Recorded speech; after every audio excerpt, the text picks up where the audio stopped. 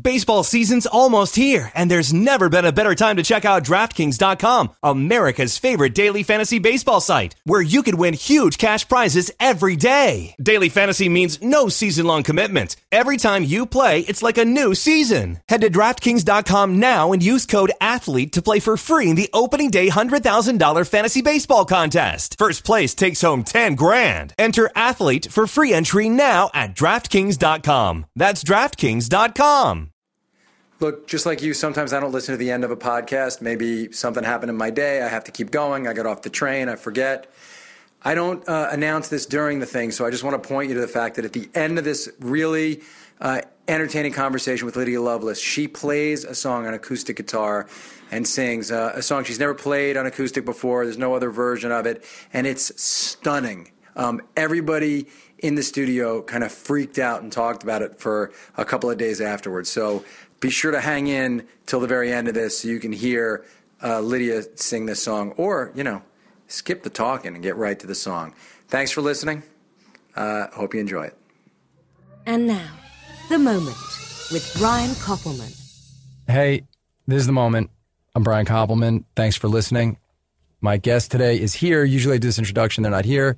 But the great Lydia Loveless is sitting with me. Thanks for being here. Thank you. You just drove in to New York from Columbus. Today or last night? Last night. We got like 3 hours. And so we got really far. for those of you who don't know, Lydia is a songwriter and a singer, and is on the country charts and is considered a country artist, though. I wonder if that's how you think of yourself. Not really.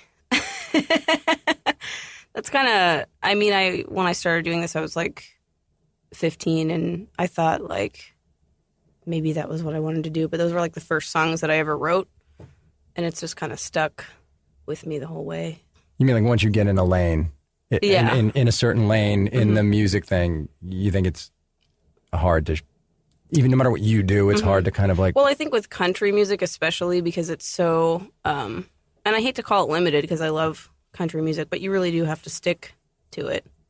You can't really shift out of that very easily. And that's why, people get so mad when they hear stuff like Taylor Swift. Like, it's pop music with a banjo or whatever, so... Oh my God, I can't believe you brought up the T word. I know, you just brought up the T word. Sorry. And we haven't been going 35 seconds. But it's just an example of how hard it is to, like, really experiment out of that vein. Well, yeah, I will say, I'd actually written a note to myself I wasn't going to bring Taylor Swift up, but you brought her up. Sorry. Now I always do it when it's not supposed to be, and then people ask me about it, and I'm like, why do people ask me? Yeah, why do you insist on asking me about Taylor Swift? Damn it, I did it. So wait, I just want to give a little context for people because, you've released 3 albums and an EP, and then a single with a couple extra songs on it. And you started very young, and have almost from the beginning, I think, been somebody that critics and like sort of music experts have really have embraced, I think. Do you feel that way to you? Yeah, I think so. And is that okay to say? No, that's just that's just a fact, right? It's not, you're not doing it for them. Yeah. You're making the music that you want. You certainly in these last couple records that you want to make, right? Yeah. But I do think that you've had in this past year, your profile's grown a tremendous amount. But still, I think there are folks who may not know your music, and I would say that you could stop the podcast right now if you want, open up Spotify or Beats, because they're not going to buy it, so I can't tell them to open iTunes. Who does that? They're never going to buy the record. They don't even know what a record is. But I'm sure you barely. You're 24. Records were what we all listened to music on a long time ago, vinyl. But which you can't get at the iTunes store anyway, and. But open up your Spotify or something and, listen to a track from one of the last 2 records. Listen to Steve Earle from a couple records ago, or listen to Head or Chris Isaac on this record, and then you can come back. Or if not, you can hear this conversation. And at the end, I'd love if you'd play a song when we're done. Yeah. That'd be great. So just for context, can you say you're a country artist, but you grew up in Columbus? I grew up outside of Columbus, on a farm. I moved to Columbus when I was 14. That was moving to the big city? Yeah. It seemed really exciting at the time. That sounds bad. Sorry. I like Columbus. Okay, but like that sounds why do you feel the need why are you trying to protect yourself from like saying whatever you don't have to apologize for saying what you think? Yeah, it's true. I mean, I guess let's start over with that sentence. Yeah. That was the big city from where I was from. Right. You're saying it seemed sort of exciting, and now I know to you maybe it's not such an exciting city compared to... It's a small city. It's easy to get to know everything. When you grew up on a farm, did you go to school, like regular school? No, I was actually homeschooled. So why was it because the community was too small, or... No, my parents were just that way. It's hard to... I mean, I always say it wasn't like Carrie, where it was like, stay away from the bad people. It was just, my parents are very passionate about their particular values and sort of being self-motivated. And I don't know, it just seemed better for us to do that because we were such like headstrong kids and just kind of, I mean, I always knew that I wanted to do whatever I wanted to do. I never wanted to like learn what people wanted me to or have a specific job. I just wanted to be a musician. And how early? Pretty much since I was like 7 or 8. And when you were 7 or 8, you're on this farm and you're being homeschooled. And what music are you exposed to? Like, what are you listening to? And I know you've probably covered some of this, but because people don't know you, we can start here. We'll get back to the Taylor Swift thing. Yeah. I'm not going to let that dangle. There was a lot of stuff going on. I mean, my dad loved the Eagles, but he also liked the Talking Heads and the Cars, play a lot.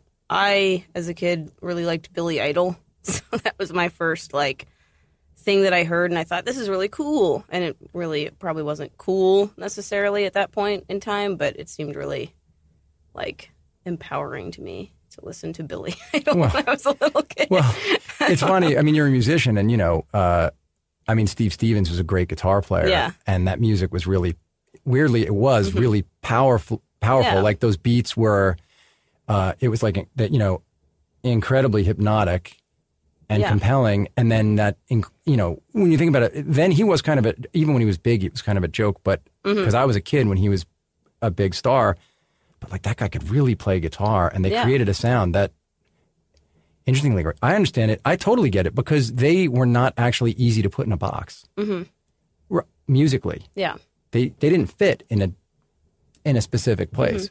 But then, when did you start? Did you start coming up with melodies when you were a little kid? I tried. I mean, I've always been a big pop music fan, so I would write little ditties. Like, especially when you're a kid in the bathtub. I don't know if you had that fixation, but of making up songs in the bathtub. I didn't really know what I was doing until I was, like a teenager. But I always knew I wanted to be a songwriter. I was just trying to find when I was going to, like, write an actual song. Were you writing, like, stories or poems for yourself then? Or? Yeah, I did that a lot. And I had a song that I wrote about Don Henley called The Ugliest Man of All, about Don Henley waking up in the morning and looking in the mirror and asking who's the ugliest man of all, and it was Don Henley. Like sort of a Snow White Don Henley medley. Have you ever played it out? No, I haven't. I have this whole vision of it in my head, like a Don Henley style production. So you know how you'd record it. Oh, yeah. Have you guys considered putting it down just to have as a B-side? I thought about it. I mean, if you're doing an Elvis Costello B-side and a Kesha B-side, why not your own? Not my fake Don Henley Snow White song, yeah. Yeah, you could, I'll you play could do that. That's end, like, who's that country guy? He's really funny. He did that song, The Fountains of Wayne Hotline. Oh, yeah, Robbie Fulks. Yeah, like Robbie Fulks. That's genius, yeah. Oh, it's the greatest. Oh, yeah, if people always say that I reference these books on the thing, but this will be like heavy on music. Yeah. If you know Fountains of Wayne's music, go find Robbie Fulks's Fountains of Wayne hotline and listen really to brilliant. it because it's amazing. Yeah. So I think you should definitely do the Don Henley thing. Yeah. So you wrote, that was was that one of the first things that you wrote? Yeah, it was. And did you play it for people? No, I would just sing it around the house, subject my family to it. But because I guess what I'm interested in about this is when you were young, were you around other kids? Were you socialized with other kids at any point? I mean, I did stuff. Like obviously church was a big thing, but I also did dance class. I also had a little brother who had a lot of like just baseball friends, so I spent a lot of time with those kids. When you were around those people, though, a lot of the time really smart, creative people end up being sort of feel like outsiders because they see and process things just at a different speed or from like a different cant than the other people. Did you feel that, or were you able to just like cast aside what you were feeling and join in? Like I was kind of like my friend's pet monkey. Is how I would describe it. Like I was never really like. They were kind of like, look at this weird person that we know. That was kind of my childhood. But I don't think that was even necessarily from like being the homeschooled kid or anything. It was just I was just weird. Well, yeah. Did you realize that you saw things? I'm not going to say rightly or wrongly, but did you realize that you had some sort of, even if as a kid you wouldn't articulate it as a worldview, but did you realize like, hey, I see things differently than these people do? Yeah, definitely. Did you feel alienated, or were you comfortable from that perch? I kind of liked it. I mean, I was kind of the kid that like, if I wanted to go do something with my friends, half of me didn't want to because I knew I wasn't going to have a great time because they were so, I don't know, it sounds really arrogant, but they had an easier time with everything. I don't know, I've always been like this dark person. But it's not just is it just the dark thing, or is it that the things that easily amused certain people, they were boring to you? Well, they didn't like to do the stuff that I like to do, and I'm also very close with all my siblings. I have 3 siblings. And the kind of stuff that we would do is like dress up and do interpretive dance and laugh and do monologues and like make up songs. And then I'd go to my friend's house and it was like, let's call Billy Bob and see if he likes us. Like, well, he probably doesn't because I'm weird. You're weird, but you're still like not as weird as I am. Like, I don't know. I don't know. I just didn't really like doing the things that other kids generally like to do. It was a lot of socializing and just sort of empty socializing, I guess I should say. Well, yeah, see, I think a lot of this stuff shows up in your music. I mean, why this is interesting is like it shows up, I think, in the way that you've been carving your own path. Because a lot of people in that spot sort of just compromise themselves and just go, well, I'll go along or I'll do it. I mean, did you learn at a certain point, like, oh, if I go, it'll just be worse, so I won't? Yeah. I mean, there were just times that I would just slumber parties. I was always just miserable at them. Like still give me hives to think about them. Like it's just so many kids that just thought I was weird, I guess. I don't know.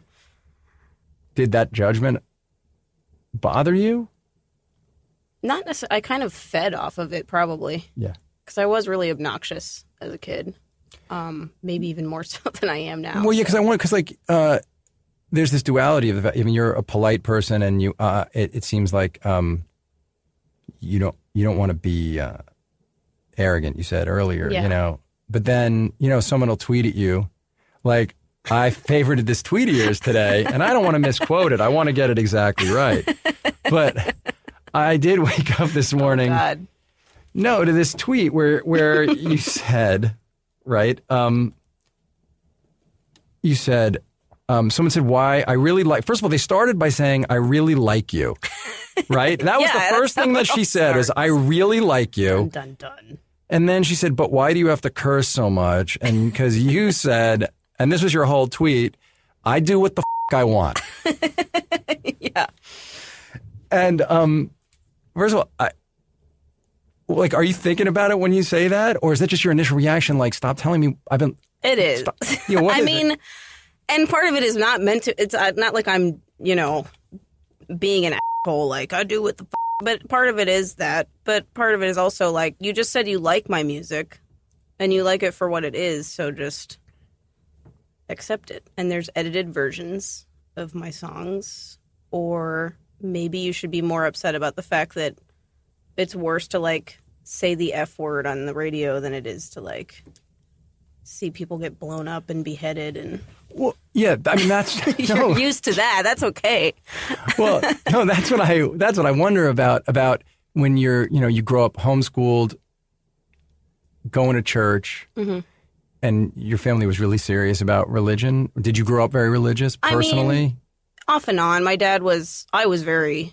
I went through the teen Catholic craze. I think a lot of teenagers have that. Maybe that's just my perception, but yeah, my dad was a pastor for a lot of my early childhood. And then we kind of stopped going to church for a while, and then we became Catholic. So that was a big part of growing up. Yeah, that's a huge thing.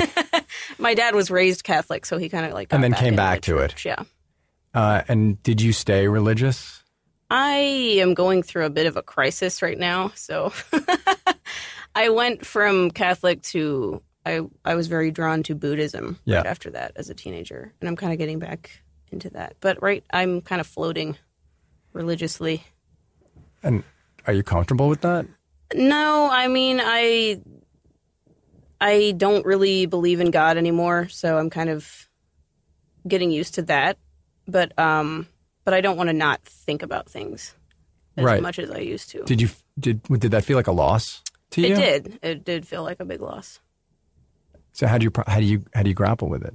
I don't know. It just. I mean, I think the weirdest thing is just all the guilt as a kid when you wake up and you're like sweating and you're like, I'm going to hell, and it's like, why should kids feel like that? And as an adult, I'm like, I don't feel like that anymore, and I don't know if there's any particular reason for it. I just don't feel that way anymore. I don't really feel like I should pray when I'm upset, or I don't know. Maybe I'm getting too dark here. It's a weird transition. No, you're not getting to go too from dark being at so all. intensely into like, if I just pray, things will be okay. And now sort of things just happen. No, because there's the piece of religion that look. I mean, I'm an atheist, and I got very comfortable in that place, but it's an internally dramatic thing and traumatic thing to go through when you sort of, on any side of that. But taking the directly spiritual part of it out, the question of conforming to any kind of expectation that you should be a certain way seems like something you really wrestle against as an artist. Yeah.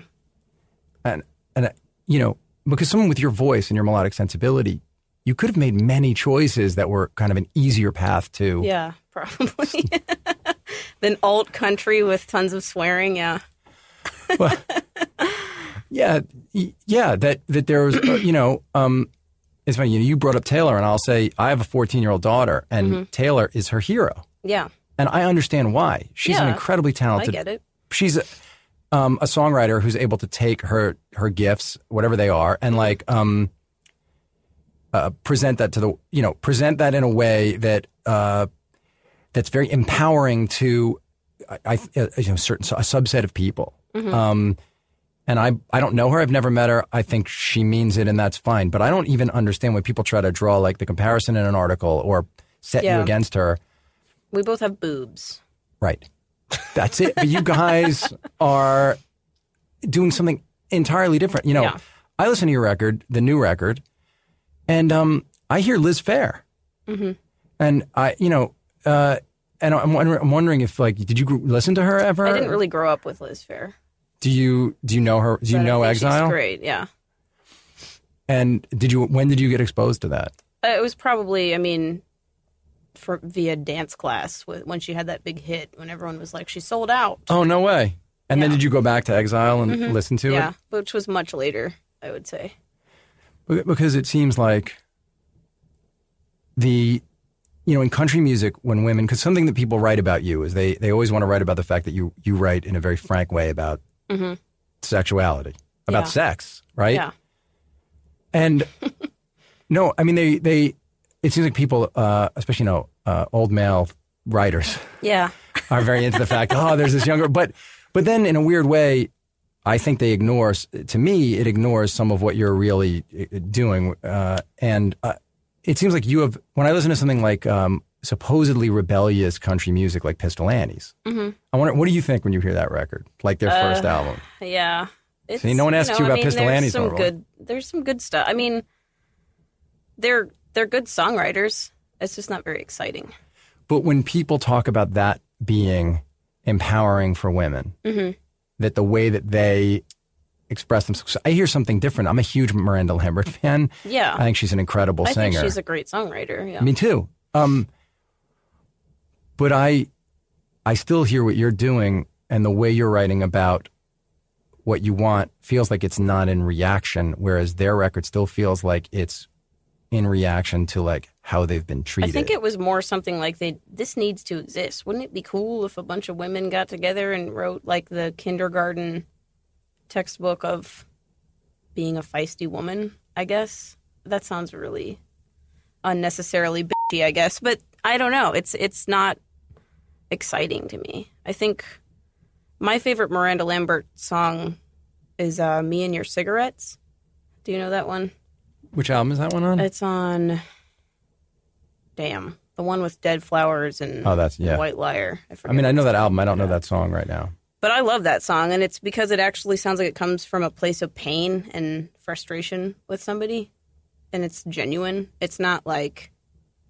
Yeah. I think it was Miranda Lambert on the radio last night talking about, like, I cut my bangs and screamed his name, and I was just like, this just sounds like I'm going to write a song about an angry woman, you know? So you hear the calculation sometimes in do you think across all music, or is it that there's a certain kind of, I mean, I've read where you've talked about, you know, the way, you know, going to the office and writing songs. And do you think you can't, that if you think if you approach it that way, you can't do work that's like real? Yeah. And part of me is really envious of people who are like, I wrote 5 songs today. This one's about this one's about that. It's all different. And I'm like, well, I squinted really hard and wrote a song this month, you know, but it really means something to me. And it's not always about me. I know my songs sound very like, I guess, internal, but part of me never wants to be the kind of person that's just like, I wrote a song that's going to be a hit. I don't know. Well, why is that bad? It's not bad to write good songs or hits. It doesn't work for me. No, but you said I never want to be the person who would be like, I wrote a song and it sounds like a hit. But why would you like judge yourself harshly if you did, like, what is it about the ambition that's you think is like a bad thing to have? Not creative ambition. I don't think that's bad at all. I mean, I guess I should say I would have to really like the song. I just don't want to sit down and be like, people want to hear a song about a crazy woman who burns down the house because she's pissed at her husband, and I wrote it and it's going to be a hit. Does that make sense? I guess. And I sound like I'm criticizing people who write good songs or write hit songs, but no, that sounds like you're saying it sounds like cheating to you. Yeah, I think you should write genuinely. Well, yeah, but that's what I'm saying. Yeah, but that's. I think you're right. Like, I think we can all appreciate when someone does something that has an incredible amount of craft to it. You're like, wow, that's like that's incredible woodwork or something. Like, wow, they really know how to do that. Sometimes I can look at a certain movie that someone writes and go, wow, I can't. You know, that the way that the story beats land in a certain way. But yeah, you want to feel somebody's soul. I don't want to be like the hotel painting of songwriting, I guess. Yeah, that makes you don't want to be Robert Kincaid. You don't want to be the Robert Kincaid of songwriting. I understand that. Yeah. Neither do I. But when I ask myself this question about you is, you know, I listen to that song Head, and I think it's like, I don't know, one of the 2 or 3 best songs of the year. I've listened to it 100 times. And that melody, that hook, that chorus is instantly catchy, sing along. That's a hit song. And you wrote the song about getting head. It'll never get played on country radio. Did you ever think to yourself, I'm going to take that melody and I'm going to write a song, I'm going to put a dude's name in instead of head, and I'll have a hit record? No. I mean, I guess that song was so important to me to write because it was when I first met my guitar player, who's like kind of my songwriting partner, team, sidekick. But we just had this idea. We were like, let's write a really depressing song about it. Not like to be funny or shock people, but we just wanted that to exist. And it took us like so long to get it just exactly where we wanted it. So by that time it was like, I mean, yeah, I could possibly, nip a few things here and there or make it not about getting head, but then it wouldn't be that song that it is. And then it's something different and you lose the moment, I guess. Yeah. So you had a thing you really cared about saying, and the fact that you were able to then like manifest it into this song that was incredibly powerful with this, amazing melody and chorus. And you had to know like, oh, this is maybe the standout track on the record. Yeah. And it just is what it is. And I'm okay if that means it's not going to get on the radio. Yeah, and I remember crying when we were recording that, and Todd looked at me and said, "I think we're making a record here," and I was like, "Yeah, I get what you mean." That's like, awesome. It doesn't have to be like the biggest thing ever, but I think it's the best thing we've ever done. So, well, yeah, and it's a record all over it. You're doing things that are unconventional and that are, it feels to me even when you're writing about French poets. I hear you're saying they're not all about me, but I mean, I hear like the stuff you're wrestling with and all your stuff. Yeah, and I'm still in there for sure. I mean, whatever the obsession is, or wanting to be sane, or whatever the thing is, it's still trying. That's why you're drawn to this stuff. I would imagine. What do you think? When I've read a bunch of stuff about the way people talk about you, and I see a connection to like the outlaw country artists of, right now, like a lot of people have co-opted what people like Merle and Waylon did, or even Rodney Crowell, and to say like they've taken sort of like the affectations of what those people did. Yeah. But it seems to me like you actually grabbed onto this, to like the heart of what they did, which is like, I'm going to write about what I want to write about. Yeah. Do you relate to those people? And they were crazy. I mean, they weren't like, it's like when people write about me and they're like, boy, she better slow down or she'll die young. It's like, I mean, look at all the people that, songwriters are crazy. For one thing, there's just nothing you can do about it. Like, they're insane people. And when you look at people like Waylon and like George Jones, crazy, couldn't even get on crazy because people were like, we want to see crazy George Jones, damn it. Like, that's the spirit of just people who loved writing songs about what they needed to get off their chest. Yeah, I mean, Merle was crazy in jail, crazy. Yeah, fully crazy. Yeah.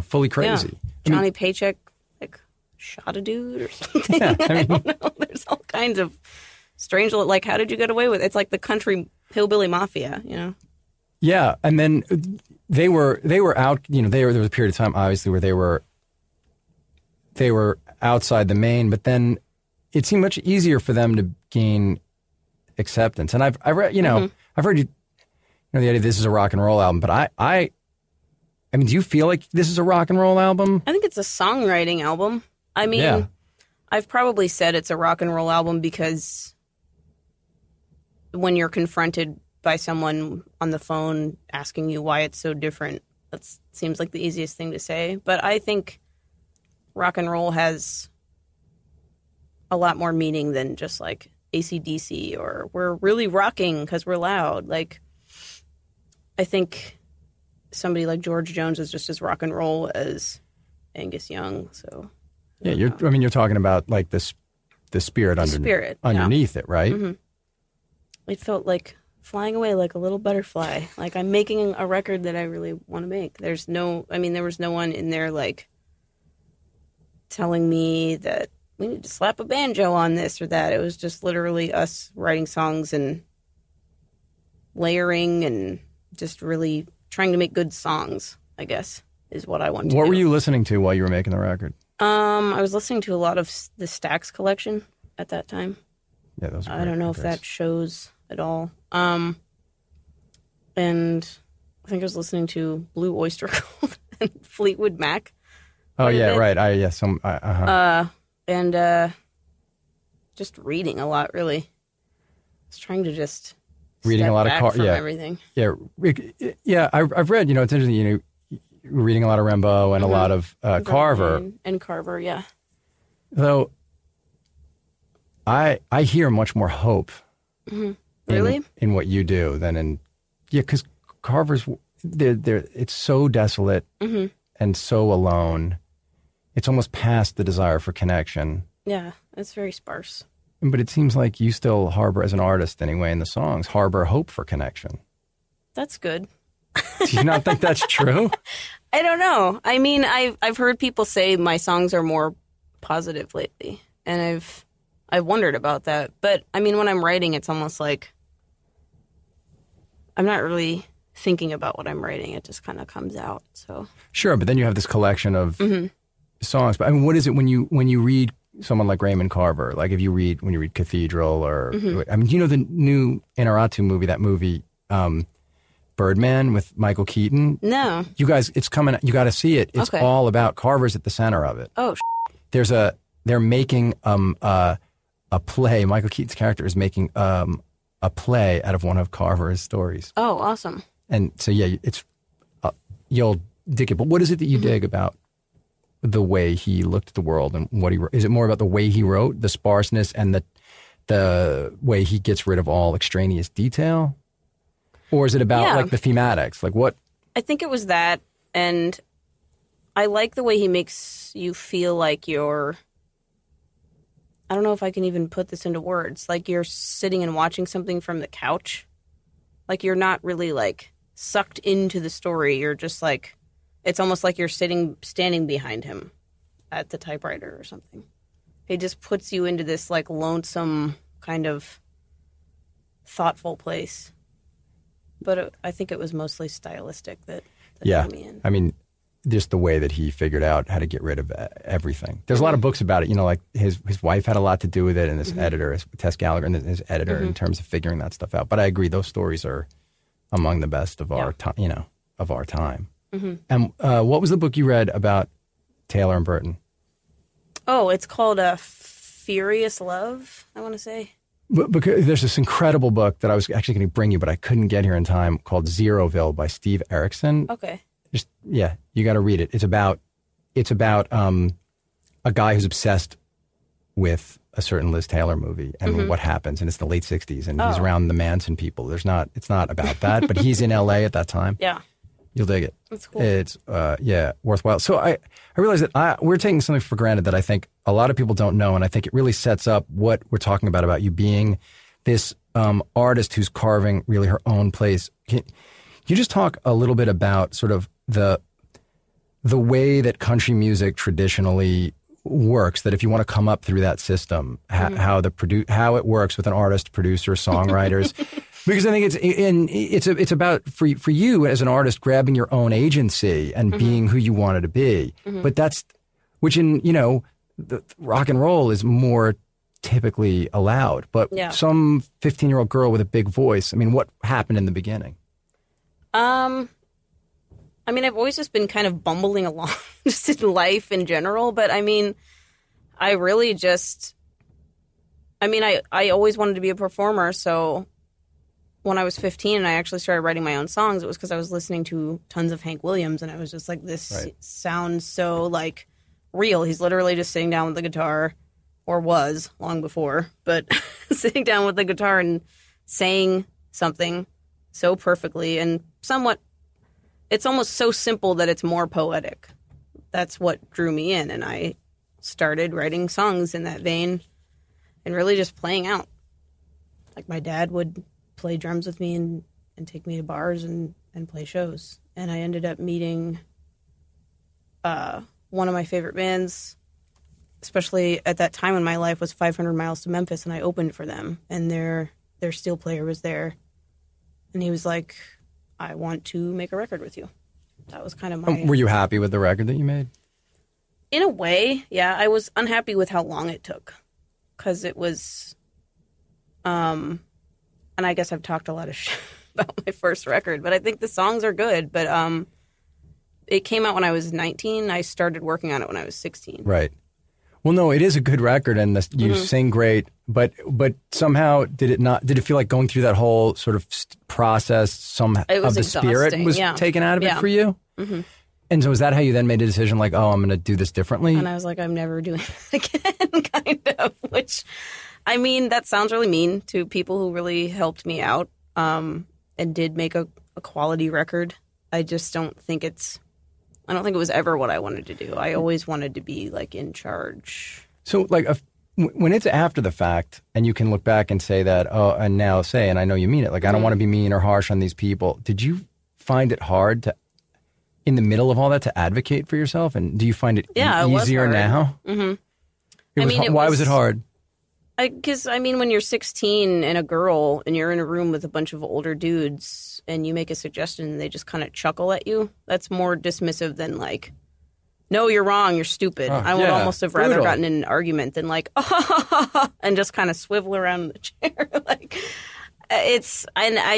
like looking back as an adult, I guess, I feel like, wow, how the hell did I ever even do that to begin with? Like a 16-year-old girl in a studio with a bunch of dudes. Yeah, with all these dudes who had like the answers, supposedly. Yeah, and I was just like, oh, I probably don't know what I'm talking about. But now it's like, I guess a lot of people have this idea that, and I shouldn't be flippant about production and how that can change a record, but I just know how I want my songs to sound. So the past couple of records have been like, this is what I want it to sound like. I don't know. It just made sense.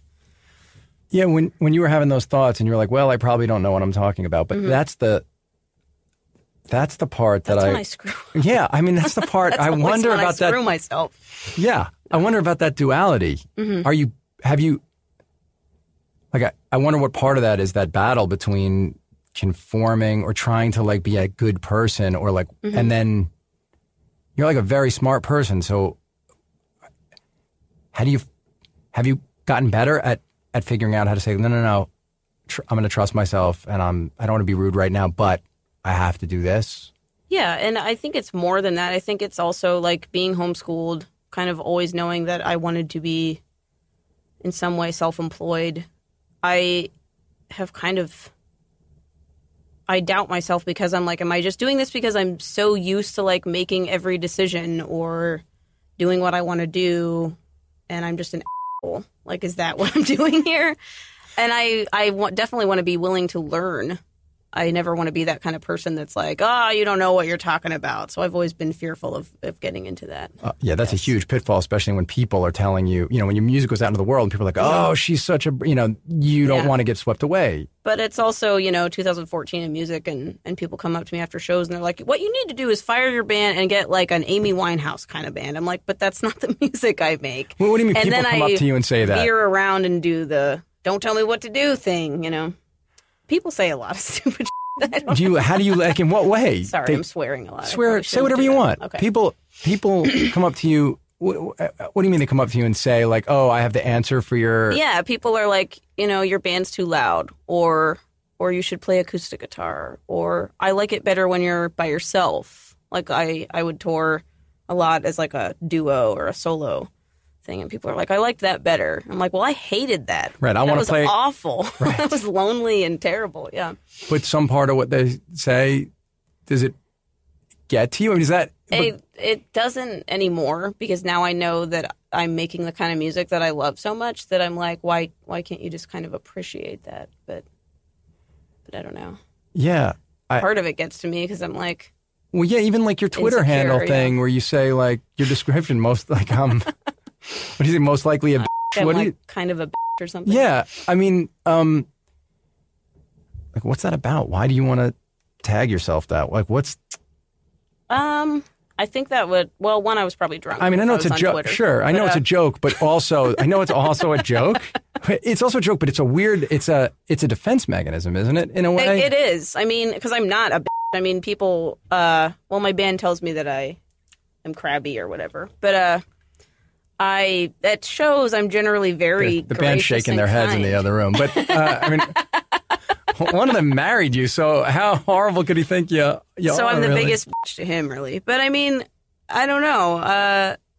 No, but I mean, what is kind it of that like yeah, a chameleon, or not a chameleon? They just blend in. What's an animal that like yeah, well, shoots blood out of its eye? Is that a bunny or something? no, I think that's an Ebola victim, and that's not a very nice joke at this point. God, so don't. sorry. I mean, that's not okay. But no, what? I mean, this thing will go up in 3 weeks, and probably 3/4 of the country will have Ebola by then. I'll have said the worst thing. Yeah, I might not be alive by then, so We all could be go out. No, but the real question is: do you think a guy in your position would constantly be like, "I have an opinion. Oops, sorry, I expressed it. No, I have another and opinion. I do oh hate that about gosh, myself, I shouldn't yeah. have said that." And that's. I wonder though where that.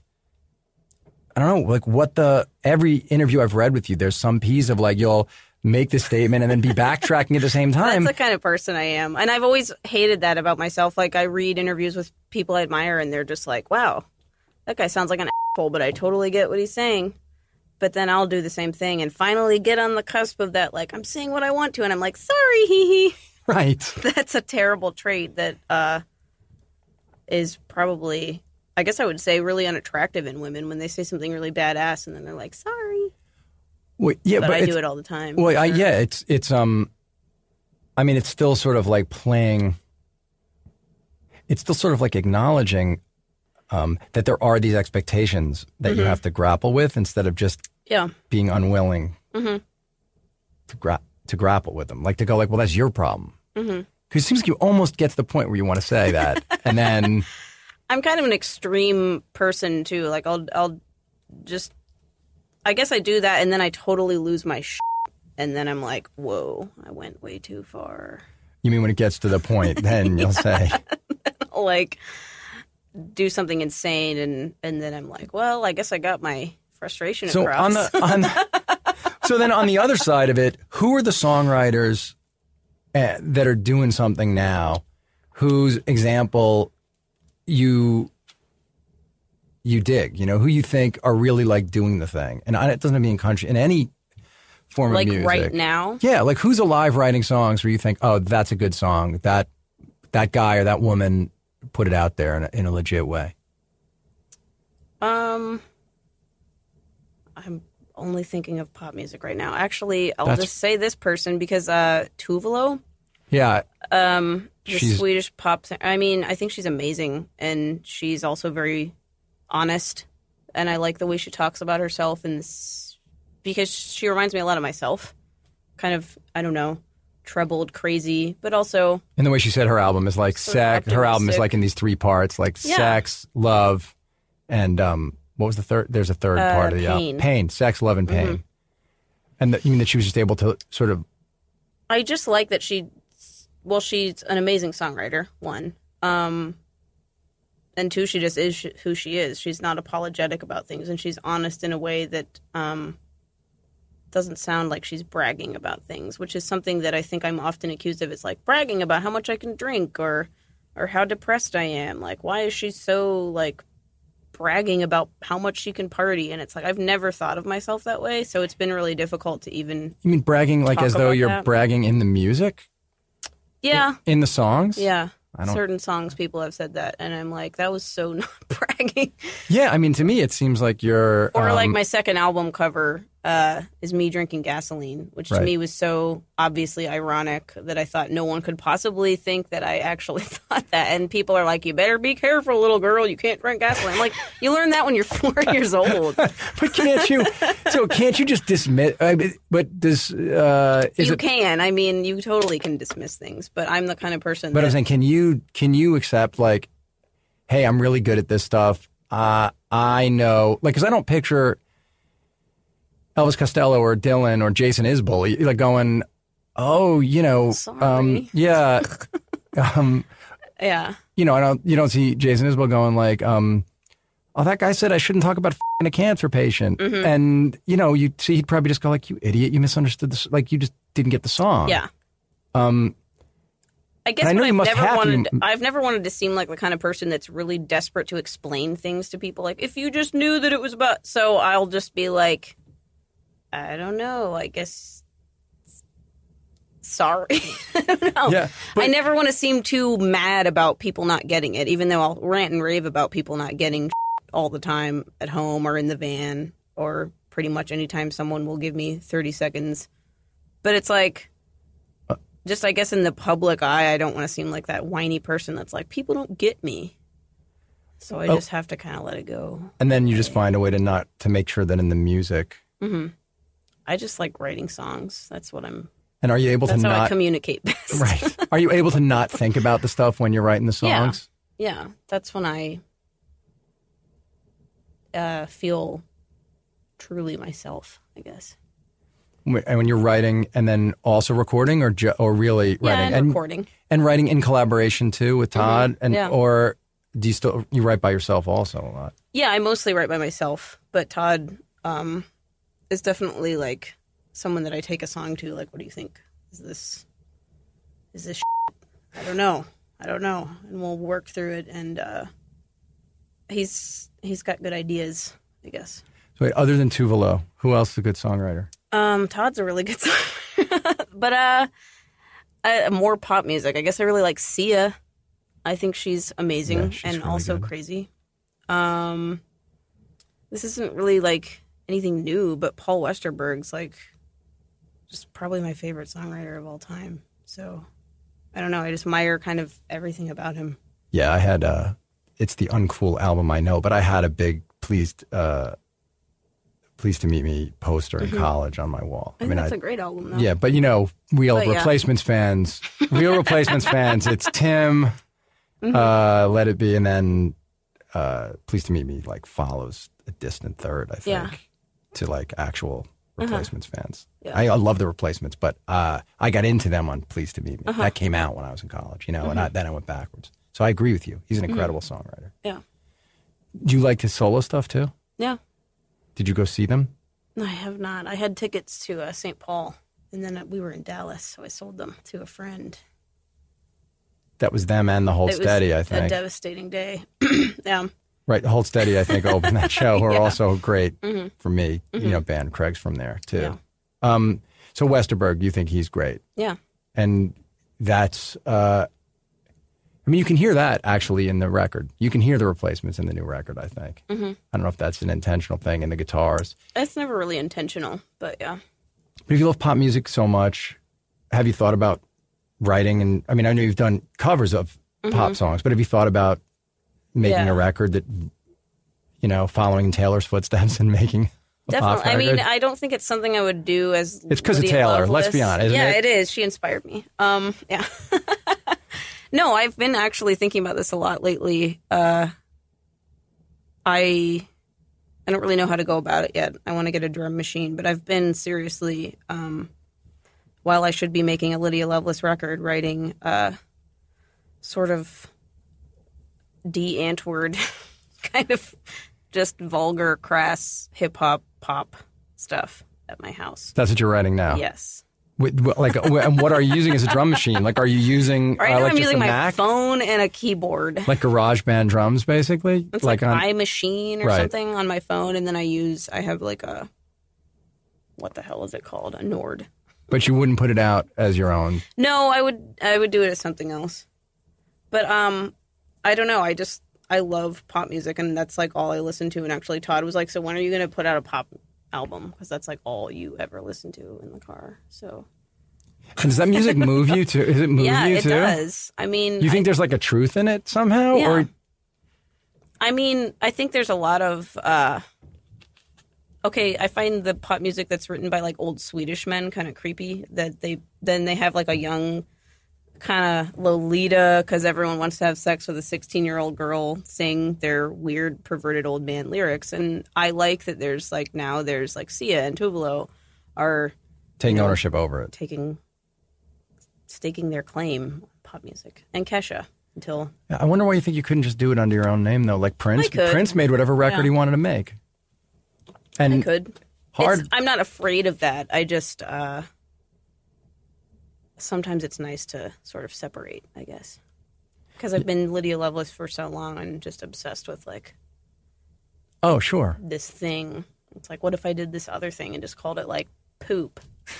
And it was pop music. I'm sorry, that was weird. I think that's a weird band name for It sure. is weird. You know, that was just the first word that popped in my head because. Yeah, I don't know. I don't think that's a great idea. I mean, you have a lot of good ideas, and I don't want to be one of those men telling you, "Oh, silly girl." But I have to say that seems That's a bad idea. That seems Scratch that. Think of something else. realistic. And what do you think about this idea that people tried to build this? I mean, it is funny even when you talk about the Swedish men. Obviously, Taylor writes songs with that person. Mm-hmm. But why do you think people tried to build up this idea that you were like the anti? Do you think it's like yeah? I mean, does it make any sense to you that they tried to do that? No. And it's funny, like we were talking about how I always apologize for things I say, but I did an interview with this guy once in Austin. We call him Jimmy Conquistador. I won't reveal his real name. But I did this interview with him for it was like an hour and a half. And he was trying to peg me as the anti-Taylor Swift. And I think I said a lot of really straight up and powerful things about how I feel, and he scratched the entire article because I wouldn't give him the anti-Taylor Swift thing that he was going for. I ruined his angle. Good. I'm glad that you did. And it's I've never understood that. We're not really in the same vein at all. So yeah, I brought up, and the reason I brought up, I agree with that. I don't think you guys are doing the same thing. And I brought up Liz Phair, and I know you sort of said that maybe she wasn't an influence, or that record wasn't an influence, but it did take 20 years from when she made Exile to you making this record. Yeah. And I can't think, so in rock and pop, it sort of, after she did that, it became a common thing in a way. But why do you think it took until you for somebody to kind of pick up that mantle? And I guess that's what I was saying about Pistol Annies, if I can be more clear, is their thing is, let's say, it may be calculated, as you say, very well may be calculated, but calculated or not, it's the point of view from which it comes is a woman scorned, or a woman who's been manipulated deciding to manipulate. Or it's the narrative is still, even if the woman is becoming empowered, it's from a place, it starts from a place of disempowerment, of and you're just here's who I am, and here's how I see the world. I mean, what do you think it took so long for somebody to be willing to do it? And were you ever scared to do it? Were you ever scared to be that frank and direct on these records? Not necessarily. I mean, I'm scared kind of all the time of where can I possibly go as a woman to just be myself and not really have an angle. It's hard to explain, but I'm just kind of writing these songs. It's almost impossible for me to do anything other than what comes naturally to me. So I just wonder how long I can sustain a career like that, I guess. But it doesn't scare me to be honest in songwriting because I'm going to do that anyway, regardless of whether or not it gets put out. It's just about how long can you make a living at it, I guess. I think that was my phone. Yeah, I was just saying, it's not my phone. What is that? It came in a perfect moment. That was insane. That was so good. That was hilarious. It's how am I going to make a living at this? That was awesome. But wow. So the fact that it's been received well, that people come to see you when they know the songs and they sing along. Do you get women who write you notes that are forget the crazy person who comes up to you and tells you to trash your band, but I would imagine that there are people who've written you to say Yeah. thanks. And are you able to accept it? Do you get it? And yeah, it's great. I mean, lately I've noticed women bringing their daughters to shows. That's been the best thing. Because when I was a teenager, I didn't get to go see awesome female singers that were singing about, getting head. I was I can't even believe that people are okay with that. But also I would have loved to see a show like that when I was a teenager. Well, there are a lot of different messages being put out there into the world. And so I'm sure that parents are well, my 11-year-old kids got access to porn. I'm probably the best, cleanest thing they could probably see. I mean, there's a lot of stuff that's, I mean, you're trying to actually talk about something. But you do get people who say like, hey, this meant something to me, or you're articulating what I feel. And doesn't that help propel you? Yeah, like, definitely. Does it help propel you forward? Do you like, Yeah. And I mean, people say things that, I mean, they'll talk about my songs in such a way that it's like, I didn't even think of it that way. And that's really exciting too. Right. They'll pick up on that. Yeah, someone was saying to me the other day that like sometimes someone will finish a piece of work and is only and then talking about it after they even realize why they did it or what it was. Yeah. You think people will say to you, I noticed this or I felt this thing, and maybe it was in your subconscious, but it wasn't part of the plan. Yeah. I mean, there's songs that it's taken me years to figure out what I was talking about. Really? So, yeah. What a great thing. It's very exciting. It keeps me in suspense. And what are you doing now? Are you still on the road? This is pretty much the end of the tour. So I have most of the next few months off. So I need to figure out what to do with myself. And did the guy that you wrote Steve Earle about ever say anything to you? No. I haven't stop seen following him you around? since then. Yeah. I think there's a video from this festival in Columbus called ComFest where we play that, and he's like watching the show from the sidelines, and I haven't seen him since then, really. Oh, you've seen you've seen that? Mm-hmm. And was that after that record came out? I think so. That's too weird. Did Steve Earle himself ever say anything to you? Mm-mm. I've heard he does not read his own press or like anything about him. So have you run across him? Mm-mm. You know, I met him once. Mm-hmm. And I was like, it was incredible. I couldn't believe it was him. And he played guitar on Desperado's Waiting for a Train, the Guy Clark record, when he was like 17 or something. So that's what I said, did you really play guitar? And then he just started telling me this whole great story about how he happened to be in the studio. And that was like his first, I think he was like 16 or 17. Mm-hmm.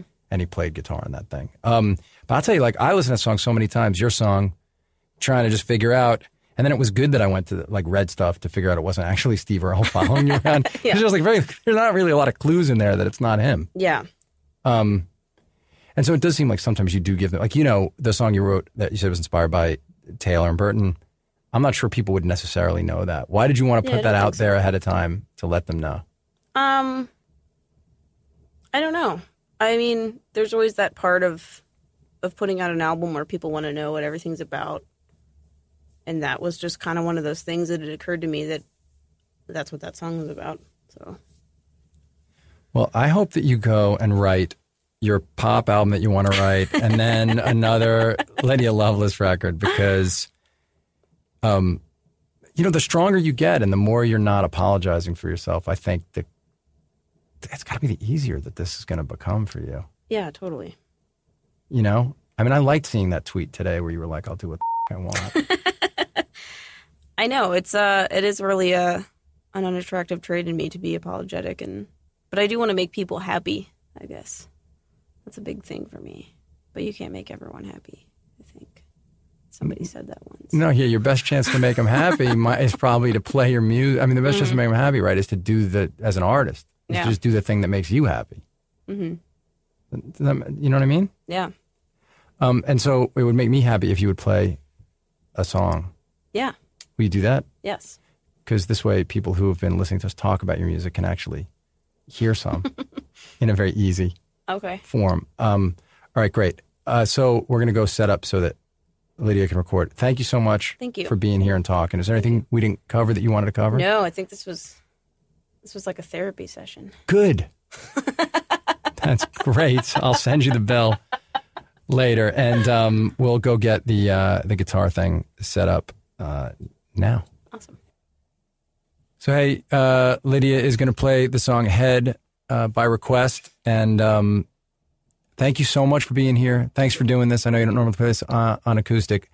Lydia is on Twitter, so if you want to get yelled at by her, you can find her at, what is it, Lydia _Loveless. Lydia _Loveless. I'm on Twitter at Brian Koppelman. You can also email me, themomentbk@gmail.com. And the great Lydia Loveless playing Head. Thanks for listening. Here we go.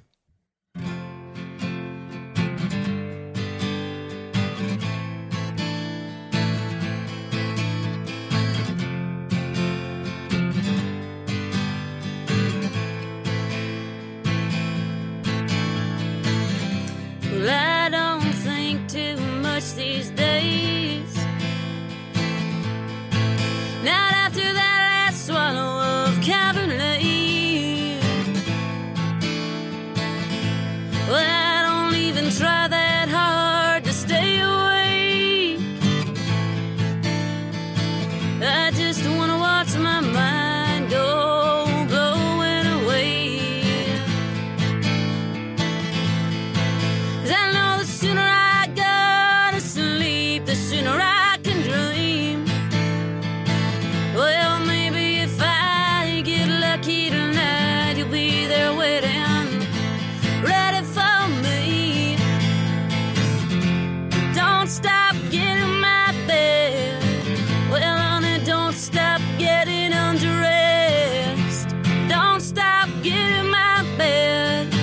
Well, honey, don't stop giving me head.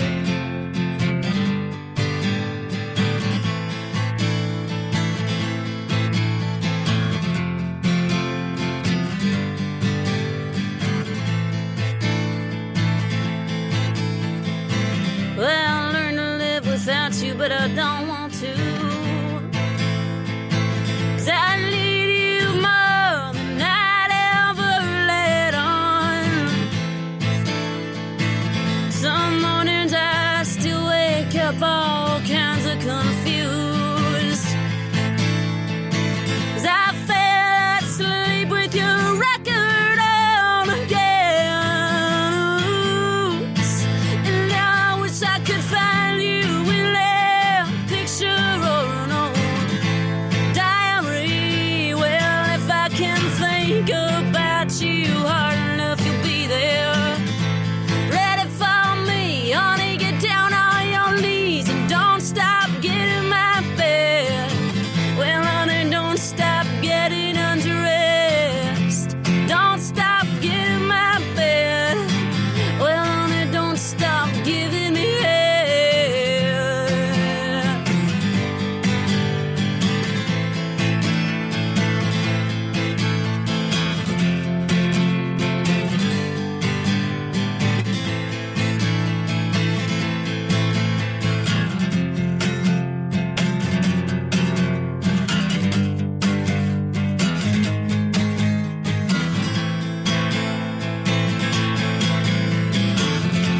Don't stop getting my bed. Honey, don't stop getting undressed. Don't stop getting my bed. Well, honey, don't stop giving me head. Don't stop getting my bed. Well, honey, don't stop getting undressed. Don't stop getting my bed. Well, honey, don't stop giving me head.